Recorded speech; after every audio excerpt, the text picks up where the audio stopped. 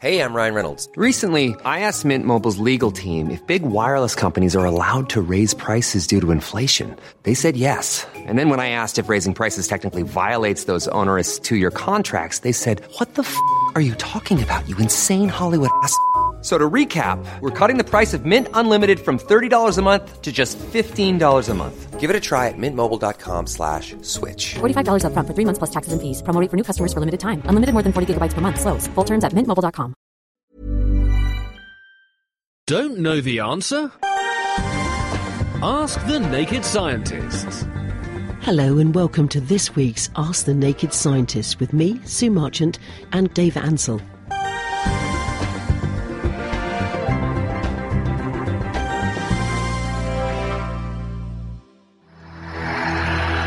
Time now to get the Bunsen burner and the white coat, because it's time to welcome into the studio the amazing Dr. Dave and Dr. Dom. Good evening. Hi, Sue. How are you feeling? So, how is the world of science these days?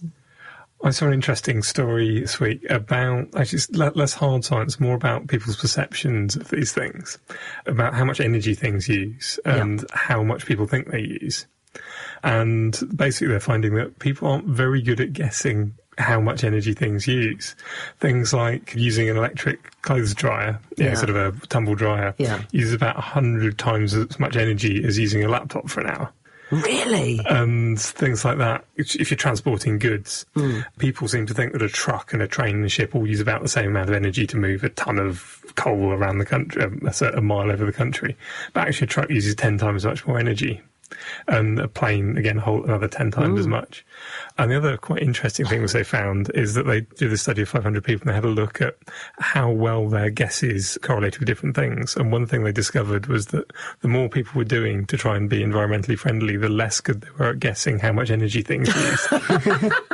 That's amazing. So the kind of people who are doing lots and lots of recycling were actually really, really bad at knowing what was the best thing to do for the environment. And so it should be really important for, if you've got a certain amount of effort you want to spend to be environmentally friendly, you should make sure it's the right thing to be environmentally friendly about. I mean, things which I didn't realise at all, things like the energy used in making a glass bottle and recycling it are actually very similar. Really? Whereas an aluminium can, if it's new aluminium, it's almost as bad as a glass bottle. But if you recycle it, then it's about 20 or 30 times less energy than a glass bottle. And so basically glass is a really bad news, which I never really realised. Being brought up in a pub, but you wanted to return your cases with all the bottles in, and that was the whole thing then. They were always constantly recycled. Yeah, reusing bottles is great. Back so to the they brewery, go back and they not have it. But as soon as you have to melt the glass down, that uses an immense amount of energy, apart from anything else, because the glass bottle's so heavy. So you need to melt a lot of glass. Let's find out what Dr. Dominic has found out this week that's intrigued him. Well, I found a fascinating piece of research where astronomers have found a star which is moving at an absolutely phenomenal speed in the Milky Way galaxy. It's moving at 1,000 kilometres per second. Stupid numbers. And if it keeps moving at that speed, it's not going to stay in the galaxy for much longer. It's going to shoot out and become a lonely star, not in any galaxy, just free floating in space. And that's not normally what you expect stars to do. You normally expect stars to live in galaxies with other stars. And it's only a very small number that don't live in galaxies. So what astronomers think has happened is that this star got a bit too close to the black hole which lies at the centre of the galaxy. And it basically got a huge kick as it flew past that black hole. And that shot it off at about 5 times the speed that the sun goes around the centre of the Milky Way galaxy. And it's got enough energy to just fly off and escape the galaxy. Gosh, how exciting is that? Woohoo! Let's start with a question here that's actually come by email, Dr. Dave, and this has come from Andrea Lewis, who's in Tasmania. Wow, that's a long way away. Good evening to you, Andrea. She says, do you need to leave the atmosphere at a safe angle when you're going to go off in your spaceship? I think this is because when you're comparing it to if you're re-entering the atmosphere, the problem is if you're re-entering the atmosphere, you're going incredibly fast. Orbital velocity is, I think, order of tens of thousands of miles an hour anyway. And in order to, when you're slowing down, you got to get rid of all that kinetic energy. You dump it into heat, basically. And if you try and lose that energy too quickly, then you burn up. So if you come in too steeply, you're going to go from the very, very thin atmosphere into the very, very thick atmosphere. You're going to stop very, very quickly, and you're going to lose a huge amount of energy. And basically, unless you've got an incredibly well-shielded spaceship, you'll burn up. If you go too gently, you can actually get lift off the surface of the atmosphere and essentially sort of skip and bounce off and carry on. I guess it depends on how much energy you had to start with, whether you'd sort of orbit round and kind of hit the atmosphere somewhere else further around the Earth, or if you're going very, very fast, you could just skip straight off and carry on off into deep space. But if you're leaving the Earth, you've got no issues with a huge amount of kinetic energy. You're just giving yourself kinetic energy with the rocket, and the rocket's very controllable. So as far as I know, you can leave the Earth's atmosphere in any direction. Yes, I mean, the Earth's atmosphere is very thin. It only goes up to a few tens of kilometres, whereas, say, the space shuttle goes up to about 300-400 kilometres. So it's only on the first 30th of its way up that it's in the atmosphere. And it's not actually getting up to a very high speed in that first part of its trajectory. Whereas when you're coming back, you're actually using the Earth's atmosphere as a brake. So you fly into the atmosphere at full speed, you're going tremendously fast, and you're using that friction with the atmosphere to stop you moving. So you're moving much faster, much lower, and so you have to be very careful how you come in so you don't burn up. Let's go to the phones now, because we have Mark on the phone from Dunstable. Very good evening to you, Mark. Hello, Sue. Dr. Sue. Hello, Dr. Dave. Dr. How are Sue. you? Yeah, we're fabulous. What's your question, darling? The question is, Dr. Dave, do you think they could ever reconstitute gravity as we know it on Earth? Because I've heard they get osteomyelitis, and it could take an astro class or astro school where they're trained right from an early age. Yeah. It depends. You certainly people get much better at manoeuvring in low gravity, I think, by practicing and learning as children. The big problem with being in zero gravity environments is that your body, the way it knows it should grow bone is because there's lots of forces going through those bones. So even just walking around all over the place, there's lots of forces on the bones. So your body has a sort of feedback system so that if it's not strong enough, it makes a bit more bone there. If it's too strong, then it's a waste of all this weight and bone, so it moves the energy and the resources somewhere else. Whereas in space, you're not standing on, there's no weight there, your bones have very small forces on them most of the time. So everybody thinks, I obviously don't really need these bones, we can make them weaker, make them lighter. And so it slowly sort of dissolves out your bones and they get weaker and weaker and weaker. That's something that people on the International Space Station, of course, have been looking at, seeing what effect long-term being in low gravity has on the astronauts, and they had to exercise daily in order to stop their bones. Yeah, they sort of have exercise on great big long elastic bands to try and simulate gravity. I mean, you could simulate something it's not actually simulating gravity on the space station. It would require an immense amount of mass and make it entirely impractical. But you can produce something which is essentially the same thing. Einstein showed that acceleration and gravity are essentially the same thing. So you've got a big space rocket on your spaceship and you can accelerate at 10 meters per second all the time, then it will just feel like normal gravity. Or if you can spin your spaceship round and round in circles, so in order to go around in the circle, you've got to accelerate. If you accelerate the right amount, it will just feel just like gravity. Of course, in the film 2001, the spacecraft was rotating, so the centrifugal force would make the astronauts feel something rather like gravity. All right, well, Steve in Peterborough has called in and he would like me to ask you this question.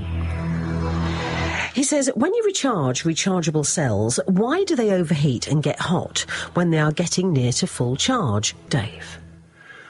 It depends. I'm not exactly sure how they're being charged. I can think of various reasons why it might be. Essentially, what's happening is more of the energy which you're putting in from the charger is getting converted to heat, and less of it is getting converted to chemical energy in the battery. While the battery is charging, if it's reasonably efficient, quite a large proportion of the energy which you're putting in gets converted into chemical energy in the chemical reaction in the battery, which can then get released again as soon as you take it out of the charger and plug it into your radio or something.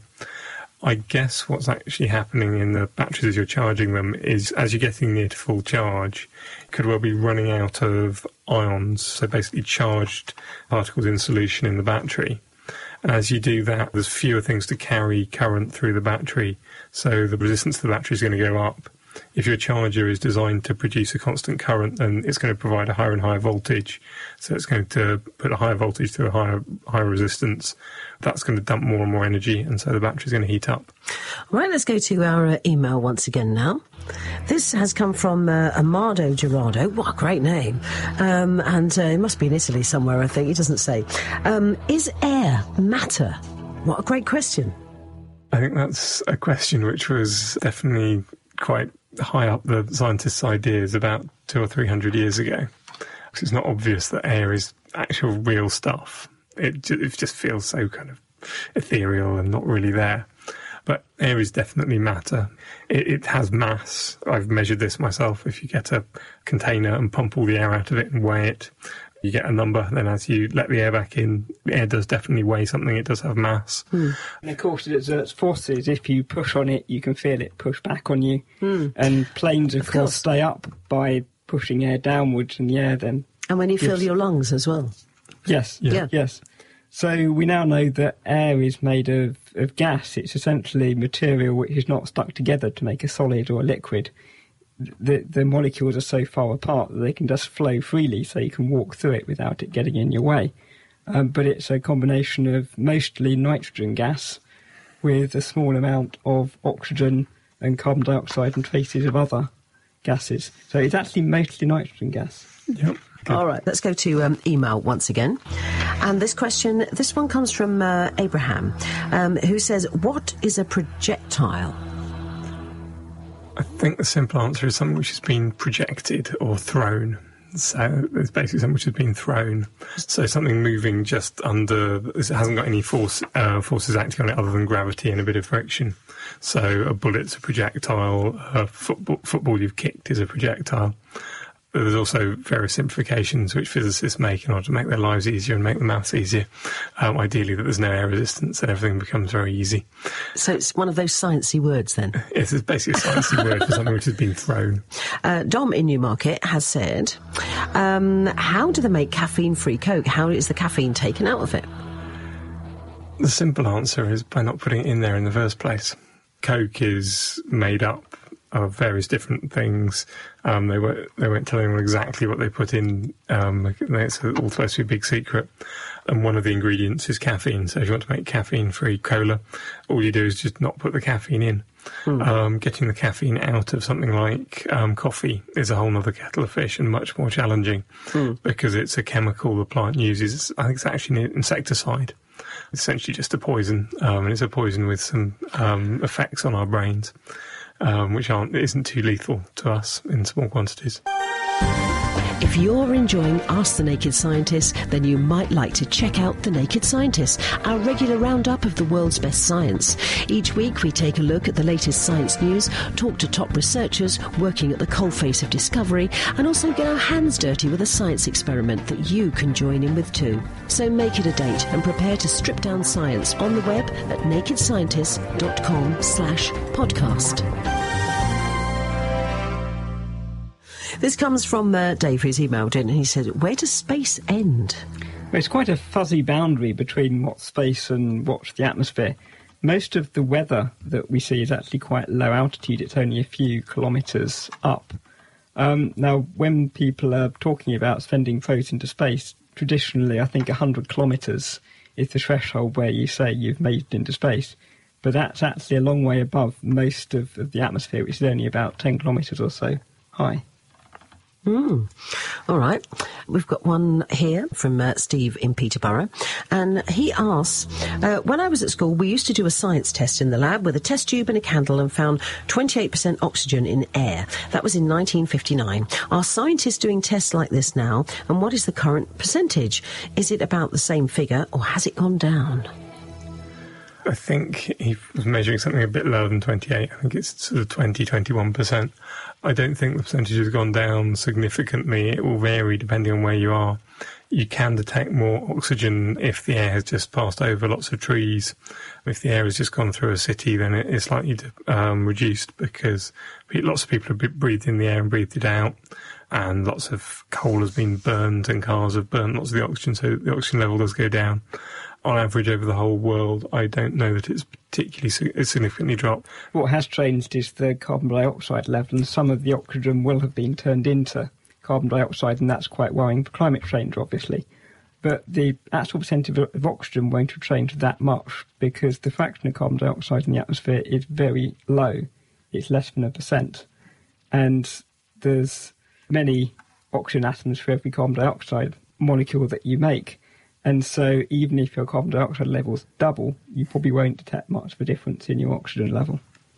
Now then, we've got one on email here that's come through from Robbo and the Chimp in Burnham-on-Crouch, which is nice. And it says, "Hi Sue, Dr. Dave, Dr. Dom. I have what may be perceived as a silly or even an irrelevant question, but it's all right, we don't mind." He asks, can water float? The simple answer is yes. If you think about a lump of water in the top of a bucket, what's stopping it falling to the bottom of the bucket? The water. The water around it. Right. Every lump of water in the bucket is floating on the water around it. So water is always floating. But because it's the same density as the water around it, it doesn't move upwards or downwards. It doesn't rearrange itself. If you have water of different densities, if you've got hot water, it will float on cold water and you can create a convection current. So hot water over an underwater volcano or something will float upwards and you'll get an upwelling of hot water from over the volcano. Cold water sinks. So near the North Pole, water is cooled down because it's very cold up there. And it also gets a bit more salty because as water freezes, the salt isn't taken into the ice. So the water gets more salty and that sinks downwards, and then warm, less salty water from other places floats upwards. And so lumps of water float on top of each other and sink under them all over the place. Sort of not very salty water enters the Mediterranean and it floats on top of the much saltier water where lots of evaporation has gone on, which leaves the Mediterranean underneath it. So yeah, water can float, and it does all the time. Excellent. Let's go now to this one. Jill has called in, and she says she wants to know about Chinese lanterns that fly over. And of course, this time of year, everybody's letting them off at festivals and things like that. But are they dangerous when they come down, having a naked flame, for instance, or are they biodegradable? What happens? I think these days they're mostly made of paper so that they do biodegrade. And I'm not sure whether the flame tends to go out before they come down. I would imagine that it's the fire going out would actually stop the lantern from floating as it comes down. I think you're right, as long as nothing goes wrong, and if the whole thing catches fire, which I think does happen occasionally, then it could fall down much sooner than it would do otherwise. And yes, you're essentially then dropping a large candle somewhere around the countryside, and if it's very, very dry, there's no reason why that couldn't start a fire. I think the fire is quite small, and you'd have to really be quite careless to have it land on your head and actually do you much harm. All right, let's go to this one here. Ahmed from London has called in. If you removed the core in the Earth and made a hole from the North Pole to the South Pole and you jumped into it, what would happen regards gravity? Well, that would be quite exciting, actually. You would fall down to the centre of the Earth. And at the centre of the Earth, there would actually be no force on you whatsoever, because the gravitational force from all the different parts of the Earth would be pulling you equally in different directions, and it would all cancel out. But you'd keep moving because you'd fallen down, you got some velocity, and you would just reach the other side of the Earth. And there was no air resistance. If there was no air resistance. Approximation. Absolutely. If there was no air resistance, you would fall and just peek out the other side, assuming the altitude of whatever's on the other side is exactly the same. You would just stop there, and then you would fall back through your hole and come back, and your velocity would be nothing. When you came back, you'd be moving fastest when you moved through the centre, even though you wouldn't feel any force at that point. I guess as long as there's no effects from any gravity from the moon or other planets or the sun, at which I don't know whether they could possibly pull you off your route at all.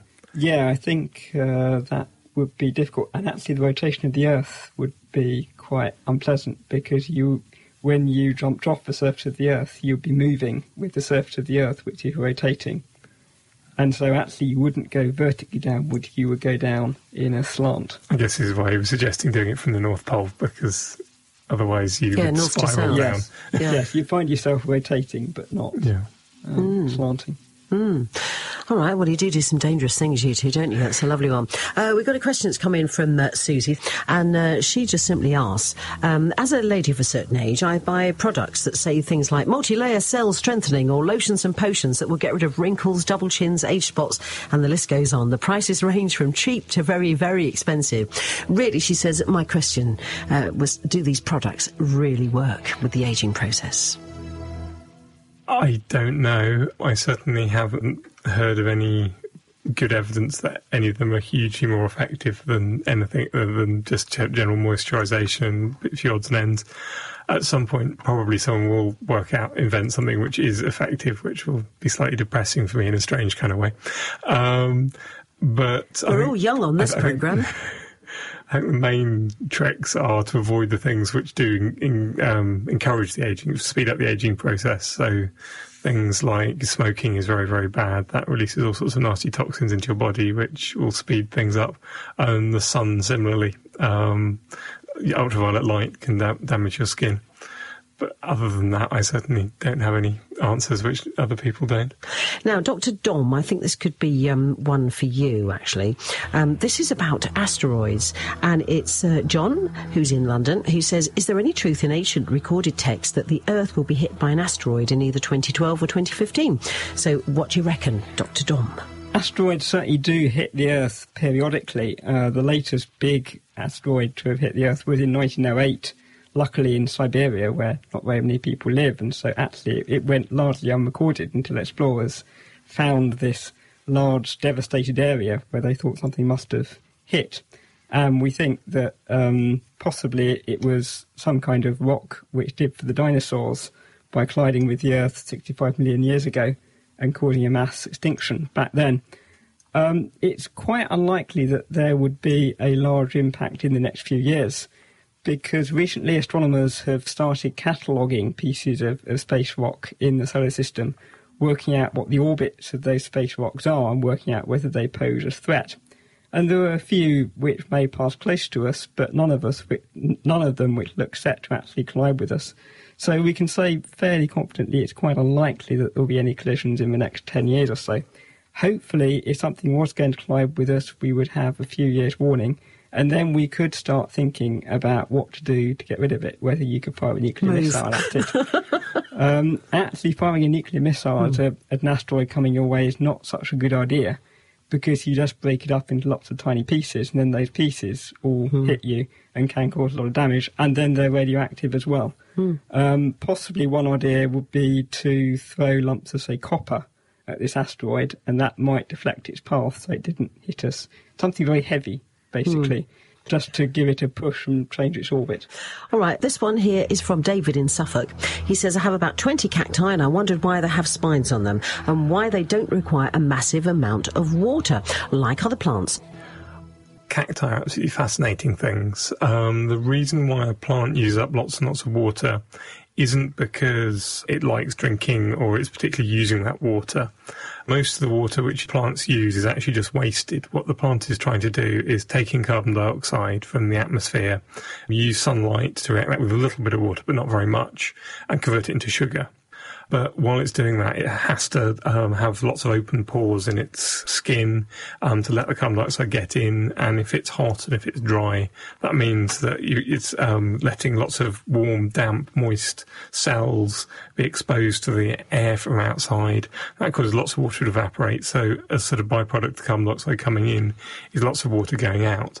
One really cunning thing which cacti do, which I've only found out quite recently, is that what they do is, one way they preserve water, there's all sorts of other ways, but one of the major ones is they only open the pores, the stomata in their skin when it's at night time, so when it's much cooler, so there's much less evaporation. So what they do is they open the pores at night time, they absorb as much carbon dioxide as they can. Then, as soon as it starts to warm up in the day, they shut all of the pores, which locks all the water inside. They then use what the little carbon dioxide they've managed to absorb, they photosynthesize with. Once they've run out of that, they just sit there and wait until it's night and it cools down again. They open the pores.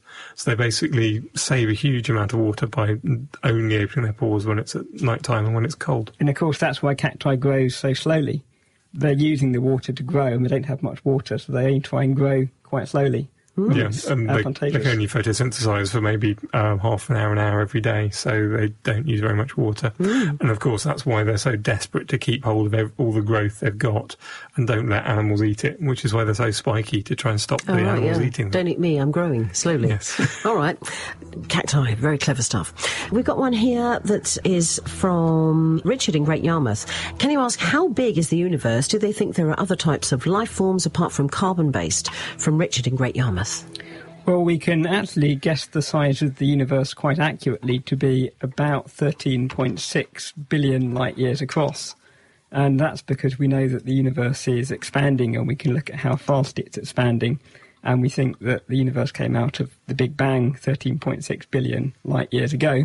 So the bits on the outermost edge of the universe travelling at the speed of light have been able to travel 13.6 billion light years.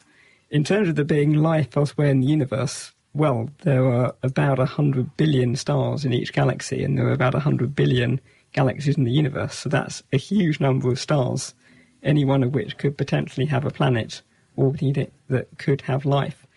The problem is we don't know how difficult it is to form life. We know it's quite easy to form the molecules that life forms from, the amino acids for sugars. We've detected those on comets, and we think that solar ultraviolet radiation can bring those molecules together. We don't know how those molecules come together to actually form the first microbes, the first bacteria, and that's a real problem. That's it for this week. Our doctors will be back with me next week for more Ask the Naked Scientist. But don't forget, you can also catch them on the Naked Scientist podcast, which you can find on the Naked Scientist website, www.nakedscientist.com.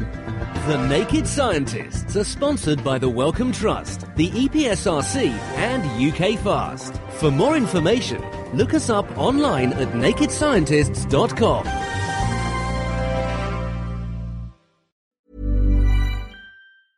Thinking about your next career move in research and development? Then it's time to make your move to the UK. The nation that's investing £20 billion in R&D over the next 2 years. The nation that's home to 4 of the world's top research universities. The nation where great talent comes together. Visit gov.uk/great talent to see how you can work, live and move to the UK.